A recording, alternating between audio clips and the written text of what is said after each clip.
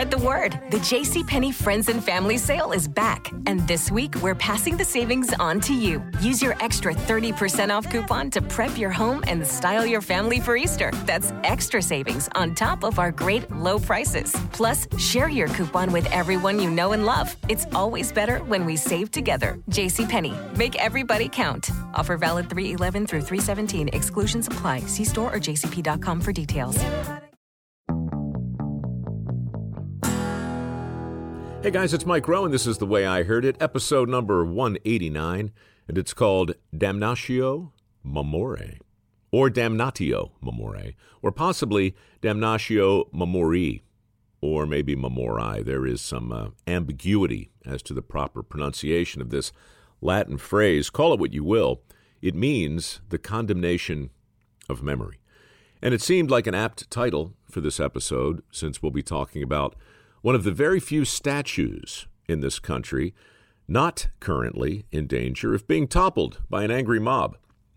This whole cancel culture thing that's been dominating the headlines has led a lot of people to conclude that it's a relatively new phenomenon, but fact is it's been going on for centuries. It was the Romans who originally called it Damnatio Memoriae, and they used it to great effect over the years, removing statues of former heroes and political leaders who fell out of favor, scratching out the faces of people in famous paintings, and doing all sorts of things that we're currently doing today. And what I happen to believe is a misguided attempt to change the present by erasing parts of the past.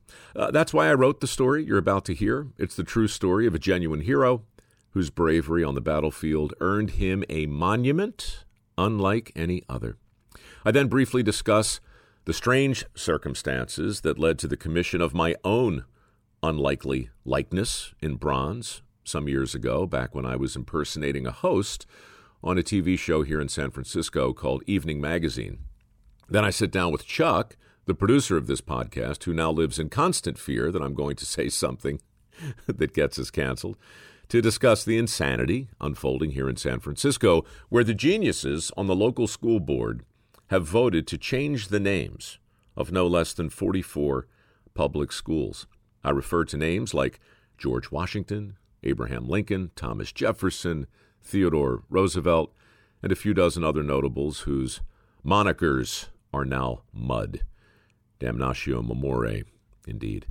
It's a mostly thoughtful rumination on a mostly insane trend sweeping our nation, and it all starts right now. Chapter 11. Something is missing. A young officer in a pivotal battle, exasperated by the indecision of his general, takes matters into his own hands. Leaping astride his trusty steed, he gallops to the front of the line to rally his troops. From the back of his horse, he laughs at the enemy, ignores the bullets that fly past his head, and addresses his men like Henry V at Agincourt. According to the many first-hand accounts, it was a moment worthy of a monument. He was suddenly in the front of the line, said one soldier, his eyes flashing, pointing with his saber to the advancing foe with a voice that rang clear as a trumpet. He came from nowhere, another said, and electrified the men. He simply willed us to follow him. And so we did. In a totally audacious maneuver, the young officer led 3,000 men straight into the flank of a superior foe, scattering the enemy and allowing his general to march his remaining force straight across the battlefield and win the day. But alas, something was missing, namely, the general's remaining force. Incredibly, the general had been worried about the wrong thing. Who would end up getting credit for this victory? And so he'd withdrawn his remaining men, settling for a draw. In the official battle report, the general acknowledged the gallantry of those 3,000 soldiers, but again, something was missing: the name of the brave young officer who had led the charge.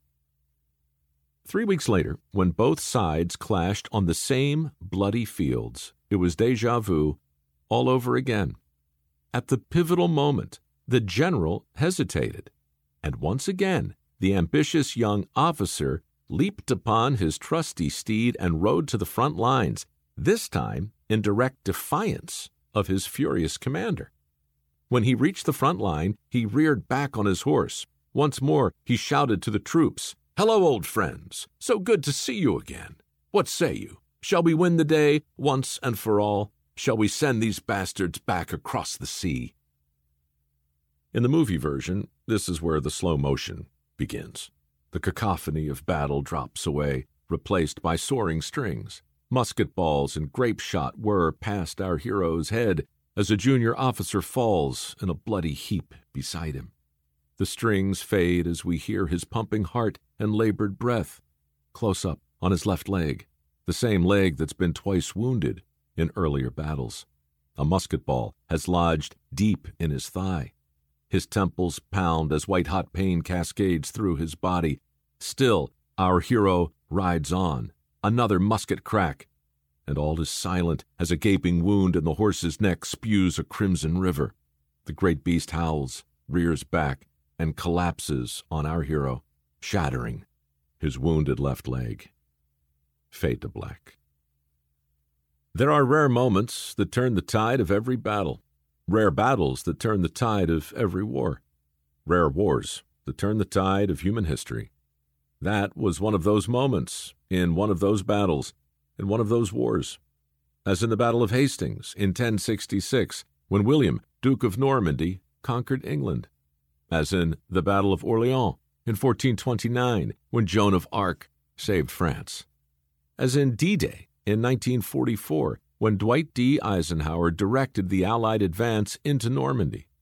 The heroes of those battles were recognized for their valor. One became a king, one a saint, one a president. All were honored with statues that stand to this day. So, too, was the young officer with the shattered leg who lay beneath his horse 240 years ago.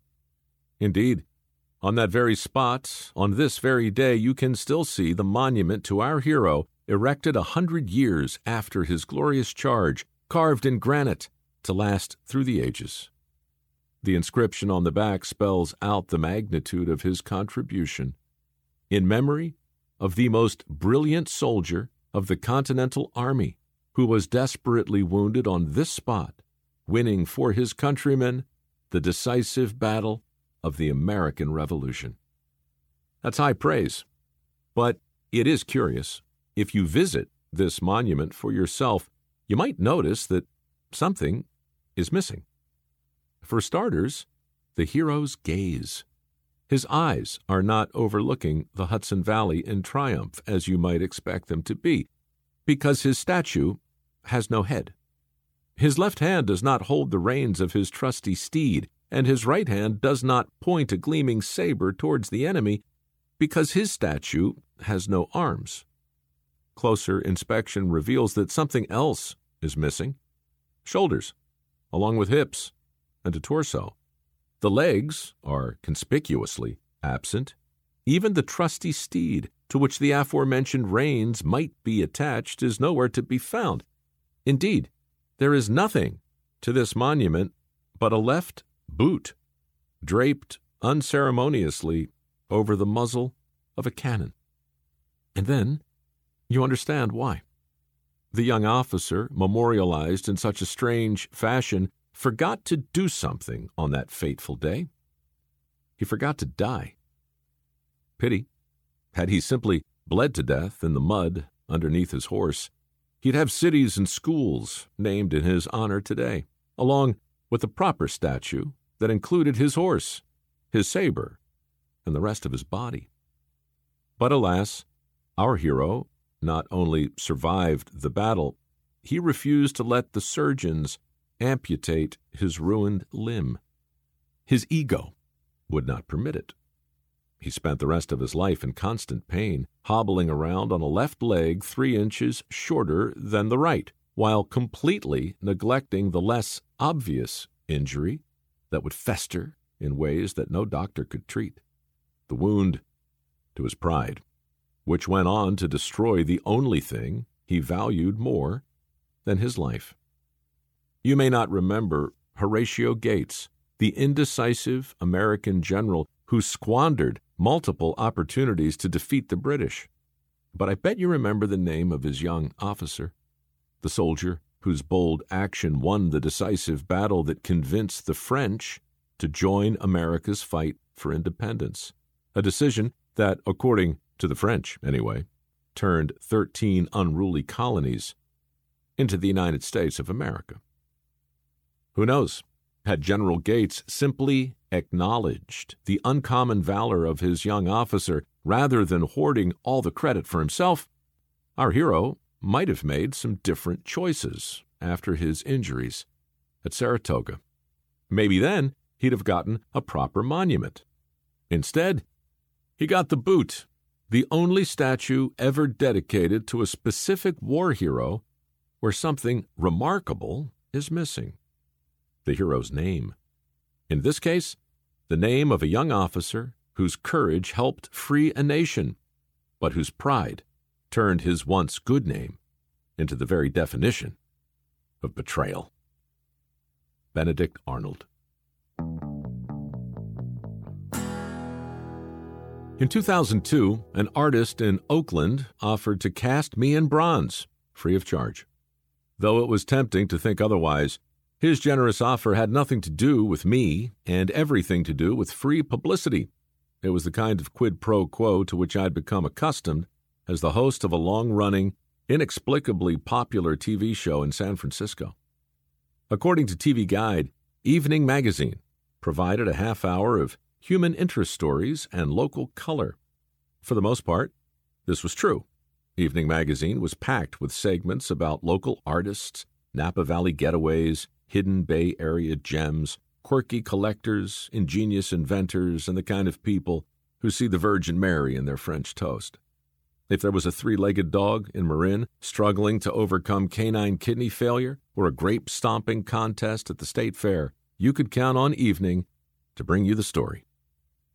As one of the hosts, my job was to introduce these squishy little segments from a different location each night, usually a 5-star spa, a museum opening, or the latest Michelin-rated restaurant in Nob Hill. Not exactly meaningful work, but I was good at it and happy to assume the many perks that came with being a local celebrity. For instance, the artist who reached out to me knew that the promotional value of appearing on a segment was much greater than the $15,000 he typically charged to cast a B-list celebrity in bronze. He also knew that a B-list celebrity would find the prospect of preserving his enormous head for posterity too tempting to ignore.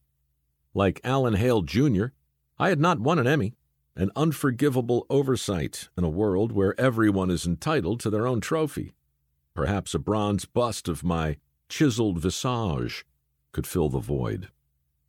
My cameraman and I drove to the artist's studio in Oakland. There, I sat for dozens of photos, each taken from a slightly different angle, until every square centimeter of my giant cranium had been captured. Based on those photos, and with the help of some mysterious software program, we made the initial mold, as well as the negative. Several weeks later, we returned and filmed me pouring bronze into the negative. Then we returned once again and revealed the finished product. It was a win for everybody. Viewers got an entertaining look at an intriguing process. The artist was flooded with requests from other narcissists, all of them happy to pay $15,000 for a permanent reminder of their favorite subject. And I got my long overdue trophy, a 3-dimensional, 200-pound selfie. My delight was short-lived, however. Where exactly does one display a 200-pound version of one's own head? In the entryway? On the piano? Atop the mantel? Sandy and I lived in a modest apartment, one too small, it seemed, for this oversized doppelganger. "It's too heavy for the mantel," she said, "and we don't have a piano or an entryway. Plus, I don't like the way it looks at me." Sensing my disappointment, she added, "Maybe I'll feel differently after you're dead." She had a point. Statues and busts weren't meant to be seen by the subjects they honor, just as photographs weren't meant to be taken by the people who are in them. But what's the appropriate waiting period after my demise? A month? A decade? These days, statues are being pulled down right and left. Perhaps if we'd waited a bit before building monuments to people we think we admire, we wouldn't be tearing those same monuments down today. Think about it. It took us 100 years to give Benedict Arnold his monument. That gave multiple generations plenty of time to consider the depth of his treachery, as well as his valor on that particular field. As a result, he got the memorial he deserved, one that has yet to be toppled. But if Sandy's right, and animal lovers realize the Russians built their statue to Laika not to honor her, but to cover their own conniving asses, should they reconsider that statue? What about Lady Liberty, who seems a bit wobbly up there these days on that magnificent pedestal of hers? Thinking about it is not going to stop me from filling my Facebook page with selfies. Those little monuments are impossible to topple. But I assure you, today, Bronze Mike sits right where he belongs, under a tarp in my garage, next to some firewood and a bike with 2 flat tires. He's been there for years, out of sight, out of mind, dreaming of the day that he might emerge from the shadows to share the limelight with another monument, one that I'm in no great hurry to accept, the only monument everyone gets, the granite monument, inscribed with the words, "We hope will sum us up, even as they let us down." You've worked hard for what you have. Your money, your assets, your 401k, and home. Isn't it all worth protecting? Nearly 1 in 4 consumers have been a victim of identity theft. LifeLock Ultimate Plus helps protect your finances with up to $3 million in reimbursement. LifeLock alerts you to identity threats you might miss. And if your identity is stolen, your dedicated U.S.-based restoration specialist will work to fix it. Let LifeLock help protect what you've worked so hard for. Save 25% off your first year on LifeLock Ultimate Plus at LifeLock.com/aware. Terms apply. My favorite epitaph is, "I told you I was sick." Whose was that? I don't know. Sherry told me that there's a grave up in Spokane, Washington that says that. I told you I was sick. I told you I was sick. That's fantastic. Do you think it would be gaudy at that point for me to put my bronze bust on top of my headstone, wherever it is I finally repose? I think that your fans will demand it. there's just because people love to take pictures with you, Mike. So when you're gone, they could at least take a picture with your your bronze visage. Yeah, bronze for sure. Gold was never in the wood. I'm joined today by a very nervous producer, Chuck Klausmeyer. Yeah, thanks everybody. Welcome to our very last podcast. Come on, it's not going to be that bad. Full disclosure, I was going to talk with the tangentially referred to co-host of Evening Magazine, my old friend Malou Nubla. And I thought it'd be fun for us to kind of look back and reminisce about what made that show so unusual. I'm going to invite her back later in the book when we talk about Evening some more. But Chuck, I didn't want to talk to her about this chapter. I wanted to talk to you partly because I know you're nervous. You're waiting for me to get canceled. Mm-hmm.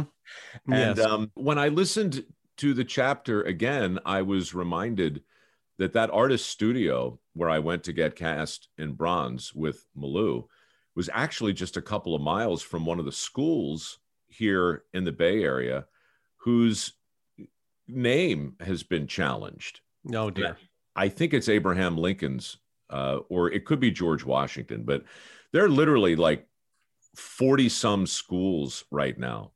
And the school board has voted up here 6-1 to change the names. And I mean, I knew it was going to get weird, but I didn't think it was going to get this weird. I wrote that story, as I guess you might remember, around the same time they pulled Christopher Columbus's statue down in Little Italy, in Baltimore, where you and I grew up. And I just thought it would be an interesting thing to ruminate on in terms of, statues were in the news. Cancel culture felt like it was coming. And revisionist history felt like it was here. And so I just thought the whole thing was interesting to ruminate on vis-a-vis a statue that was built not to honor somebody, but to simply acknowledge and sort of damn them at the same time. So I want to talk to you today about all the stuff you've begged me not to talk about, because you know what? It's in the headlines, and why not? Well, the list is too long to get into in just the 2.5 hours that we have right now. But, I noticed in the grout part of that chapter just now when we listened to it, that you said you described Lady Liberty as being a little wobbly on her pedestal. Sure. And I thought that was really interesting because that part was written after you'd written the Benedict Arnold thing, obviously. So what were you specifically thinking of with that? Well, I mean, let's see, I wrote that a little over a year ago. The Benedict Arnold piece I wrote probably 2 years ago. And so today I think it's 2 and 3, just so you know, because believe it or not, the book this October will be 2 years since the book was released. Yes. Well, whatever the timeline is, today we're in real time, and the obsession with statues has only increased. And so the last line in there, or the line you mentioned, was, I mean, where does it stop? If you can take George Washington off of Rushmore, if you can take Lincoln off of a high school, then why not take Lady Liberty off of her pedestal? There's got to be some reason. Anybody can do anything for any reason. And right now, I think the country's trying to figure out both the thought processes and the logic of this spasm of renaming we seem to be embroiled in. So, I mean, I don't even know what to tell you right now, except up here in San Francisco, it's so completely bananas. People aren't even sure how to talk about it. You think you're nervous? I mean, people up here, it's bananas, dude. Here, you know what? Let me find this thing. I read it this morning, and I'm going to read it to you now. This is an article written just a couple of weeks ago in The Atlantic. Right now, this is notable because The Atlantic is pretty far to the left of center. But check out the headline: "The Holier Than Thou Crusade in San Francisco." It's written by a guy called Gary Camia. I'll just read you the first 2 paragraphs. "San Francisco has issued its latest grand moral decree, and bad ex-presidents would be quaking in their coffins if they could stop laughing. On January 26, the San Francisco School Board announced that dozens of public schools must be renamed.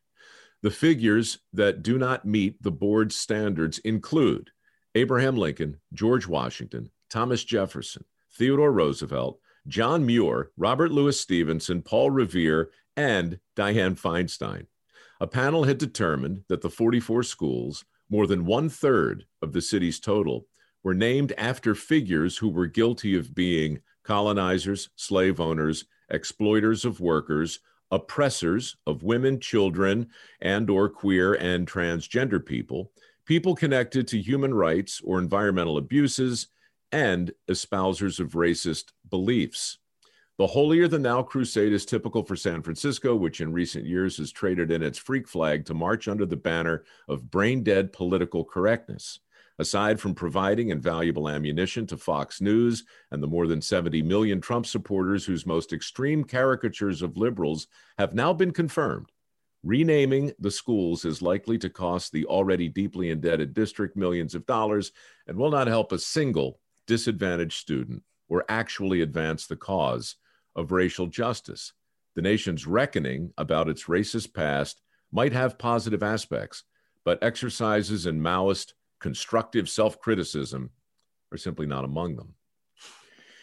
It goes on, but when The Atlantic comes out to say, hey, stop, whoa, what are we doing? Then I think you and I might find the moral courage to have an honest conversation about our fear of getting canceled. Okay, we could give it a shot. I mean, I think it is kind of funny. Remember when Trump said, oh, yeah, they're coming for Robert E. Lee today, but it's going to be Washington and Lincoln tomorrow. And we all laughed and we said, oh, silly Trump, Yeah.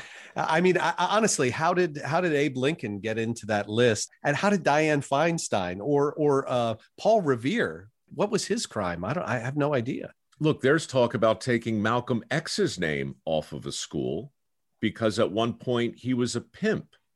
And of course, pimps subjugated women. And so the school board had this giant, debate, but decided Malcolm X could stay.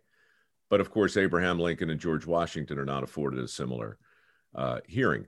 So look, the thing that makes you nervous, and me too, because for the record, I mean, we joke about it all the time, but I don't want to be canceled. No, I really don't. But how can you have a conversation about all this and not have it be political? I mean, you just mentioned Trump's name because he said this thing, and a lot of people who reacted to it, I don't personally believe were really reacting to what Trump said. I think they were just reacting to the person who said it, and therefore right. It had to be wrong, right? Maybe, yeah. But look, whether it's him or whether it's a sign of the times, we have been made crazy. The Greeks had a great expression for it, Damnatio Memoriae. I'm probably saying it wrong, but Damnatio Memoriae, which was to condemn through erasure. And that's kind of what's happening. I mean, cancel culture it feels like it's recent, but it's been around forever. Well, that's what they did to Benedict Arnold. The statue that's at Saratoga doesn't mention his name, but there's another statue there that has Gates and two other generals there and a space where his visage would go. Right. But it's not there. Look, they were in a terrible spot, right? I mean, you can't pretend Benedict Arnold didn't save the revolution. He did. Yes. There is no victory without Saratoga. The French don't come into the war without that victory. George Washington himself said Arnold was his greatest general. And most clear-headed historians looking back at it identify him as the second most important figure on our side, Right. Right up until he did that really terrible thing. Right. And right. Betray one nation, just one. Forever, you're a traitor. But look, from all I've read about it, the thing that was most interesting to me wasn't the fact that he was condemned. It was the fact that the people who had said so many great things about him, including Washington, immediately had to backpedal and not say that this formerly great man who did this amazingly heroic service for our country turned out to be a traitor. What they did was they began to say, you know what? He was never really that great at all. Yeah, I was just going to say they went back and bashed his child. They said he killed animals as a kid. Birds, right. Dropped broken glass in the path of his barefoot friends. Yeah. Just weird stuff like that. And because it wasn't enough to say, wow, this former patriot, this brilliant general turned bad. No, you have to go back and say, you know what? He wasn't all that great to begin with. He was never anything but rotten. Always bad character. Yeah. Right. Because if you don't do that, then you have misjudged someone potentially. Right. And I think that's normal. If you come out in strong favor of somebody who you truly admire, and then that person lets you down hugely, then you have a very simple decision. Are you going to live by your words or not? Or are you going to try and change them? And that, of course, is what we're doing now. We're trying to change the past somehow by altering the present, as if removing Washington's name from a school is going to somehow change who he was 250 years ago. It reminds me of the old Soviet dissident joke, wicked sense of humor the Soviet dissidents had. They said, the future is certain. It's the past that keeps changing. Well, look what the Ukraine did. In 2015, they removed over 1,300 statues of Lenin. And the Soviet Union removed many more statues of Stalin. And Stalin, before Photoshop, was going through all the old photos and erasing people that were standing next to him who he had Trotsky. later executed. Yeah. It's The not revolution always comes for its own. It's the reason that Robespierre lost his head as well. It's sad. It's sad, but it's not new. Honestly, that's really the only thing I wanted to say to you today. We don't need to have our typical 45-minute conversation. Great. And again, I really don't want to blow myself up, but man, this idea that cancel culture is new is not true. You can go all the way back to the ancient Greeks and you can see people's faces literally scratched out of these paintings. Their bodies are left, but their faces are removed. Who was the guy who actually did the monument? It was Watts, right? No, Paster. Wait a minute. John Watts de Paster? De Paster, yeah. Yeah. John Watts de Paster. He was a general during the American Civil War.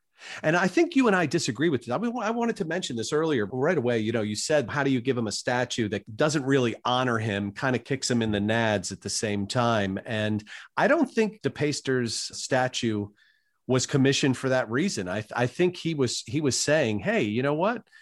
I think he got a bad shake. Oh, yes, there was that traitor thing, and you cannot forgive that. He was going to turn over Fort Arnold. He was going to turn over the fort that was named after him, which is now West Point. Yeah. But up until that point, you make this point in your story that he was such a revered figure. He was like Washington's right-hand man. He trusted him. He was the appointed the military governor of Philadelphia once we got it back from British control, which was the capital and the biggest city in the colonies. It was such a huge betrayal. But the reason it was such a huge betrayal is because he was money up until that point. He was unbelievably brave. I mean, even after his betrayal, when he fought for the British, he still fought against the colonists, knowing that if they captured him, he would most surely be hung. But it took 100 years, right? So the cognitive dissonance in this whole thing is so great that you can't acknowledge the man's bravery in light of his treason. Look, two things can be true at the same time, right? But the guy that gave him the boot, and I use that turn of phrase because it just kind of makes me laugh. In fact, I wonder if that's where the expression came from. I don't know. But look, you can't argue that he was trying to honor him because his name isn't even on the monument. Is it? No, but that is because I believe it was not allowed. In researching the story way back when, I looked through a lot of stuff. And one of the things that I found was that there was some edict, either an executive order or a law passed, that you were not to put his name or his likeness in bronze or anything. And so that's why it's missing. And, they had said that if they captured Benedict Arnold alive after he turned coat, if the colonists had captured him, they were going to cut off his wounded leg and bury it with full military honors. And then they were going to hang the rest of him. Put the rest of him on a gibbet. Yes, right. No, I read that too. Yeah. I read that too. So maybe, you can't not acknowledge the existence of a man who was that instrumental. My point is that the reason that it's a boot is to honor the leg that was wounded. I'm serious. It's to honor the leg. He spilled a lot of blood for this country before it was a country. And then he turned coat. But I believe, and we both agree, you and I both agree, that if Saratoga isn't won, the French do not enter the war. And if the French do not enter the war, most likely the British prevail, right? Well, who cares what we agree with? Every historian I've read says the colonies have no chance without the French, and the French weren't coming in until they saw hope. That's right. That's right. Arnold gave them hope. Yes. And so I believe that De Paster was honoring the true patriot before he turned coat. And look, a lot's been written about all of the stuff.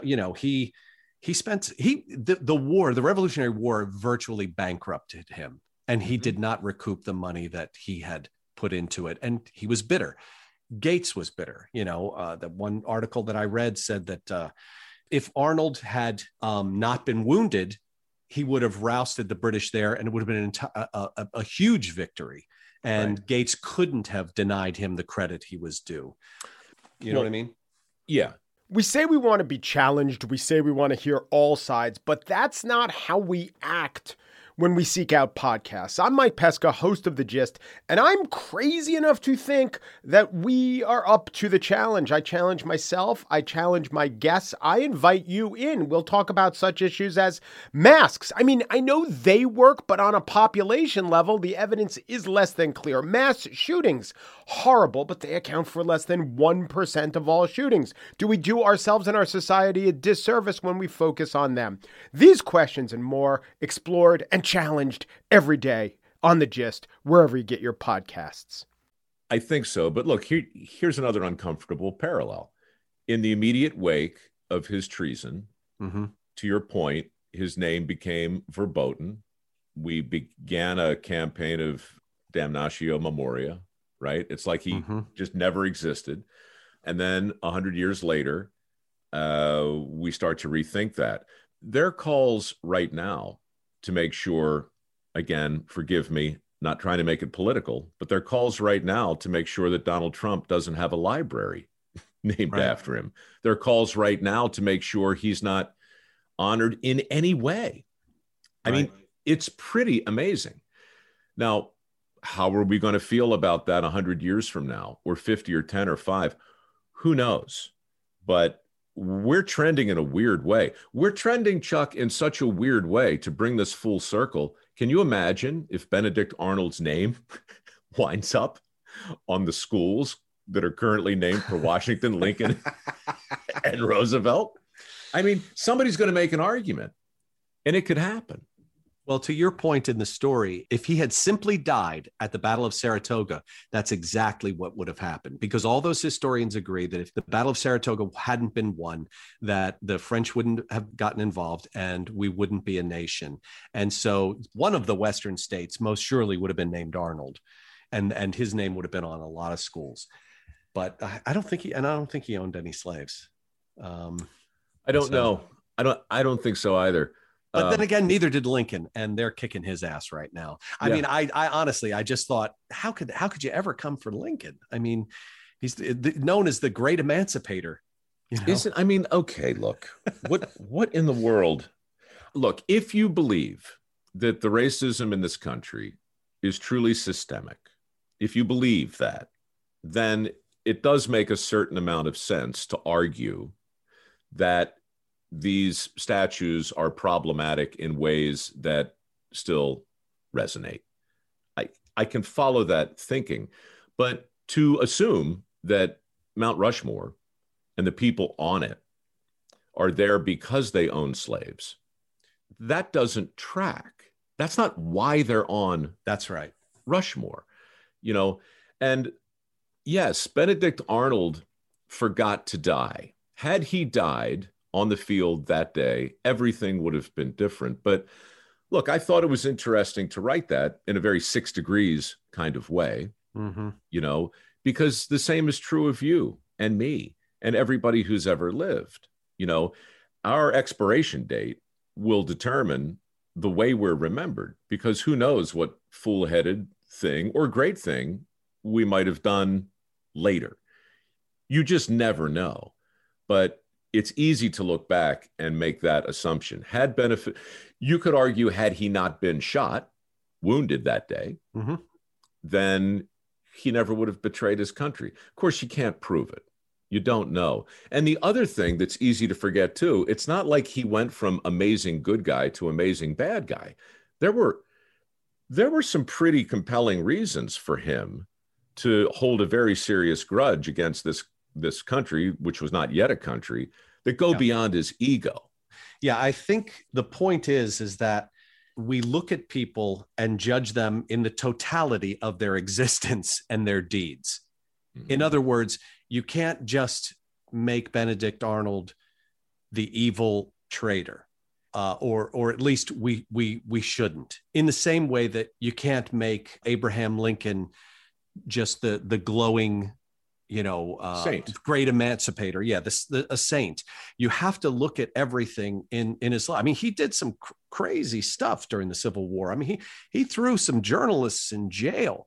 There was a reason that people called him a tyrant, because there was some, I'm not saying, look, I love Lincoln, but I'm saying you weigh all that. And when you put it all on the scale, if it's heavier in the side of your good deeds than it is in the side of your misdeeds, well, then I think you lived a pretty good life, or you did something good. And I feel like too often we are judging people by the absolute worst possible thing that they ever did. We're judging them by our enlightened standards today. That's true too. So there's simply no context. And look, that's why I do enjoy working on 6 Degrees with you. And I do enjoy this podcast, because it's, for me, it's just a reminder that without context, there is nothing but events. And events without context are just things that happened. Right. I mean, look, if Benedict Arnold is going to be remembered as the archetypal villain and traitor, what about the 25% of loyalists who were regular American citizens who were alive and well during the entirety of the revolution? What about the 25-30% of Americans who never picked one side or the other? Yeah. I mean, the whole thing was fought by about 35% of Americans. The rest were either uniformly opposed to it or just fair weather Americans. Yeah, just count me out. I'm just going to plow my fields and try not to die on my corn stalks. Arnold was not only disrespected, he didn't get paid. Yeah. The country owed him a fortune. He lost all of his money. He became a cripple in the service of his country. He was disrespected by many of his leaders. He had real grievances. He was court-martialed. Yeah. Yeah. And, again, not to get lost in the weeds, but I read a fair amount, trying to get as much of this right as I could. And he genuinely believed, it seemed, that America and the colonies he did care for would be much better under British rule. He wrote that he affirmatively changed his mind, about what was best for the country he was fighting for. So, was it a total Judas move? Did he do it for 30 pieces of silver? I don't think it was about that. In my story, I suggest that it was primarily ego, but I don't know. That's just the way I heard it, right? So there was a lot of other stuff to think about when you ask the question, why did Benedict Arnold ultimately do what he did? Obviously, we don't really and truly know, but why is the school board in San Francisco right now in February of 2021 overwhelmingly voting to take the names off of schools? And why did they pull down Chris Columbus back in our hometown? And why would they like to do that in New York? And so forth and so on. Where does it end? How does it end?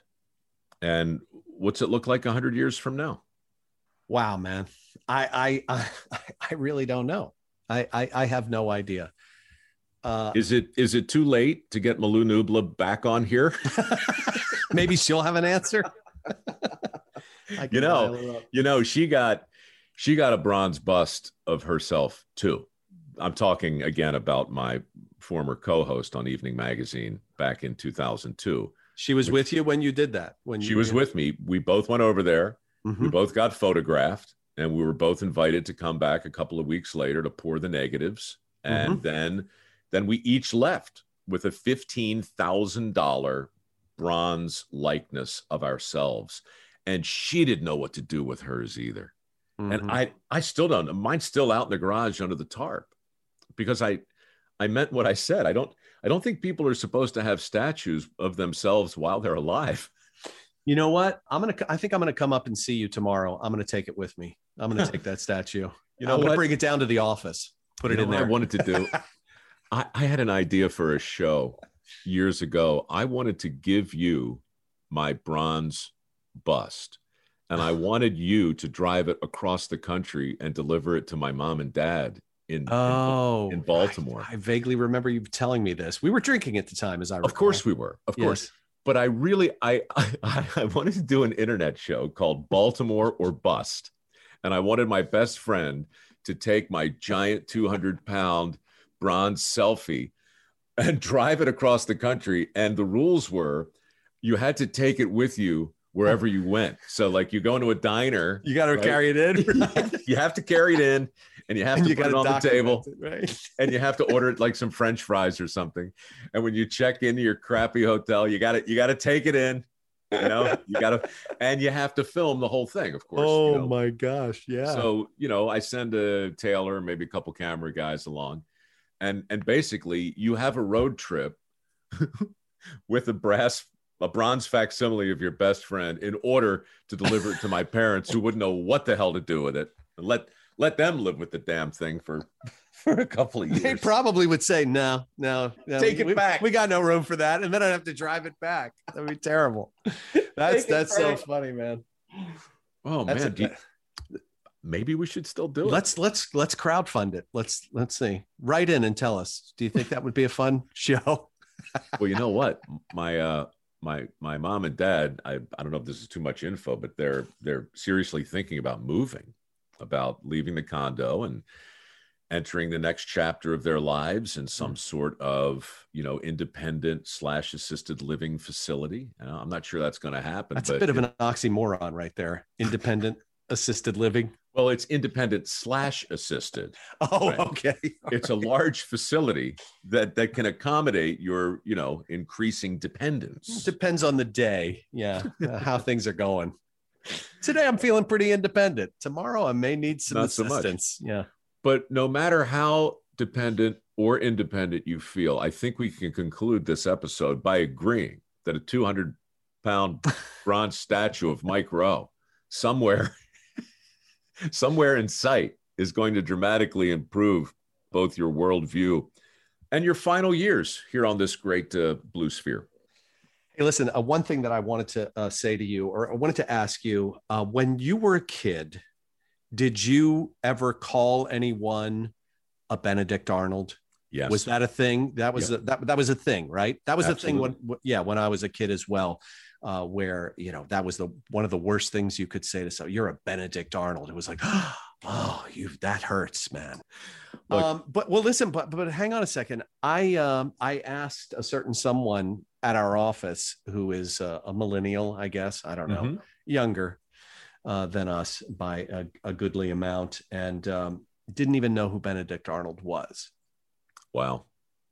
And it was just like, it was a part of not only history class, but of just American heritage, culture. Yeah. Zeitgeist. Yes. In the 60s and 70s, it's if someone does something that is a betrayal of any sort, that is a Benedict Arnold move. See, this was always the problem with the podcast. And this is why we're now experimenting with this new format. You write a story like the one I wrote and you read it for somebody and it lands with Benedict Arnold and they say, who? Yeah. Like, oh crap. Like, well, I'd like Sean with the My Pillow one. With the My Pillow guy. Yeah. Who the hell's Mike Lindell? Like my mother with Bruno Mars. It's one of the first ones I wrote. That's a really well-written story, Michael, but who is this Bruno Mars person? Right. Oh, God. Anyway, look, all seriousness, we have this discussion with the greatest respect for all opinions and all people who are living in this country today, trying to make sense of the present and square the future and understand the past. And, as we often say, we're all entitled to our opinions, not our facts. And we can argue over the facts like we do from time to time. But in the end, it's all the way we heard it. And, the one thing I'm sure of, Chuck, with every passing day, the one smart thing I feel like I actually did was come up with a good title. And I wish more people. I wish more people today in our institutions. I wish more journalists, more filmmakers, more politicians, more scientists, even more doctors. You know, we get the point. Lots of people got it. I just, how about a news channel just called The Way We Heard It? Right? How about instead of Fair and Balanced or Most Trusted Name in News, right, we just say, look, we're doing our best. Yeah, we could be wrong, but probably am. Right, but gotta, I don't feel certain about it, but want to let you know about it just in case. That's it. Congratulations. What a terrific way to end this conversation. Final thoughts, or are we done? Well, I think we should tell the people that they've just heard chapter 11 of your book, The Way I Heard It, which is based on this podcast. And if you can't wait to hear all of the episodes, all of the chapters all at once, maybe go buy the audiobook or buy the regular book and just read it. But you won't hear Mike say it. Wow. That was some sentence. Or you can wait for the paperwork the paperback, which they tell me is coming out in months. Touché. Or not. There's really no pressure. I don't care. I'll be back here next week with chapter 12 and some more riveting stream of consciousness. Unless you got canceled. Unless, of course, I'm canceled. And this all right, then. All right. Thank you, Charles. Thank you. Thank you all. Okay, very well. Good day. So, good day.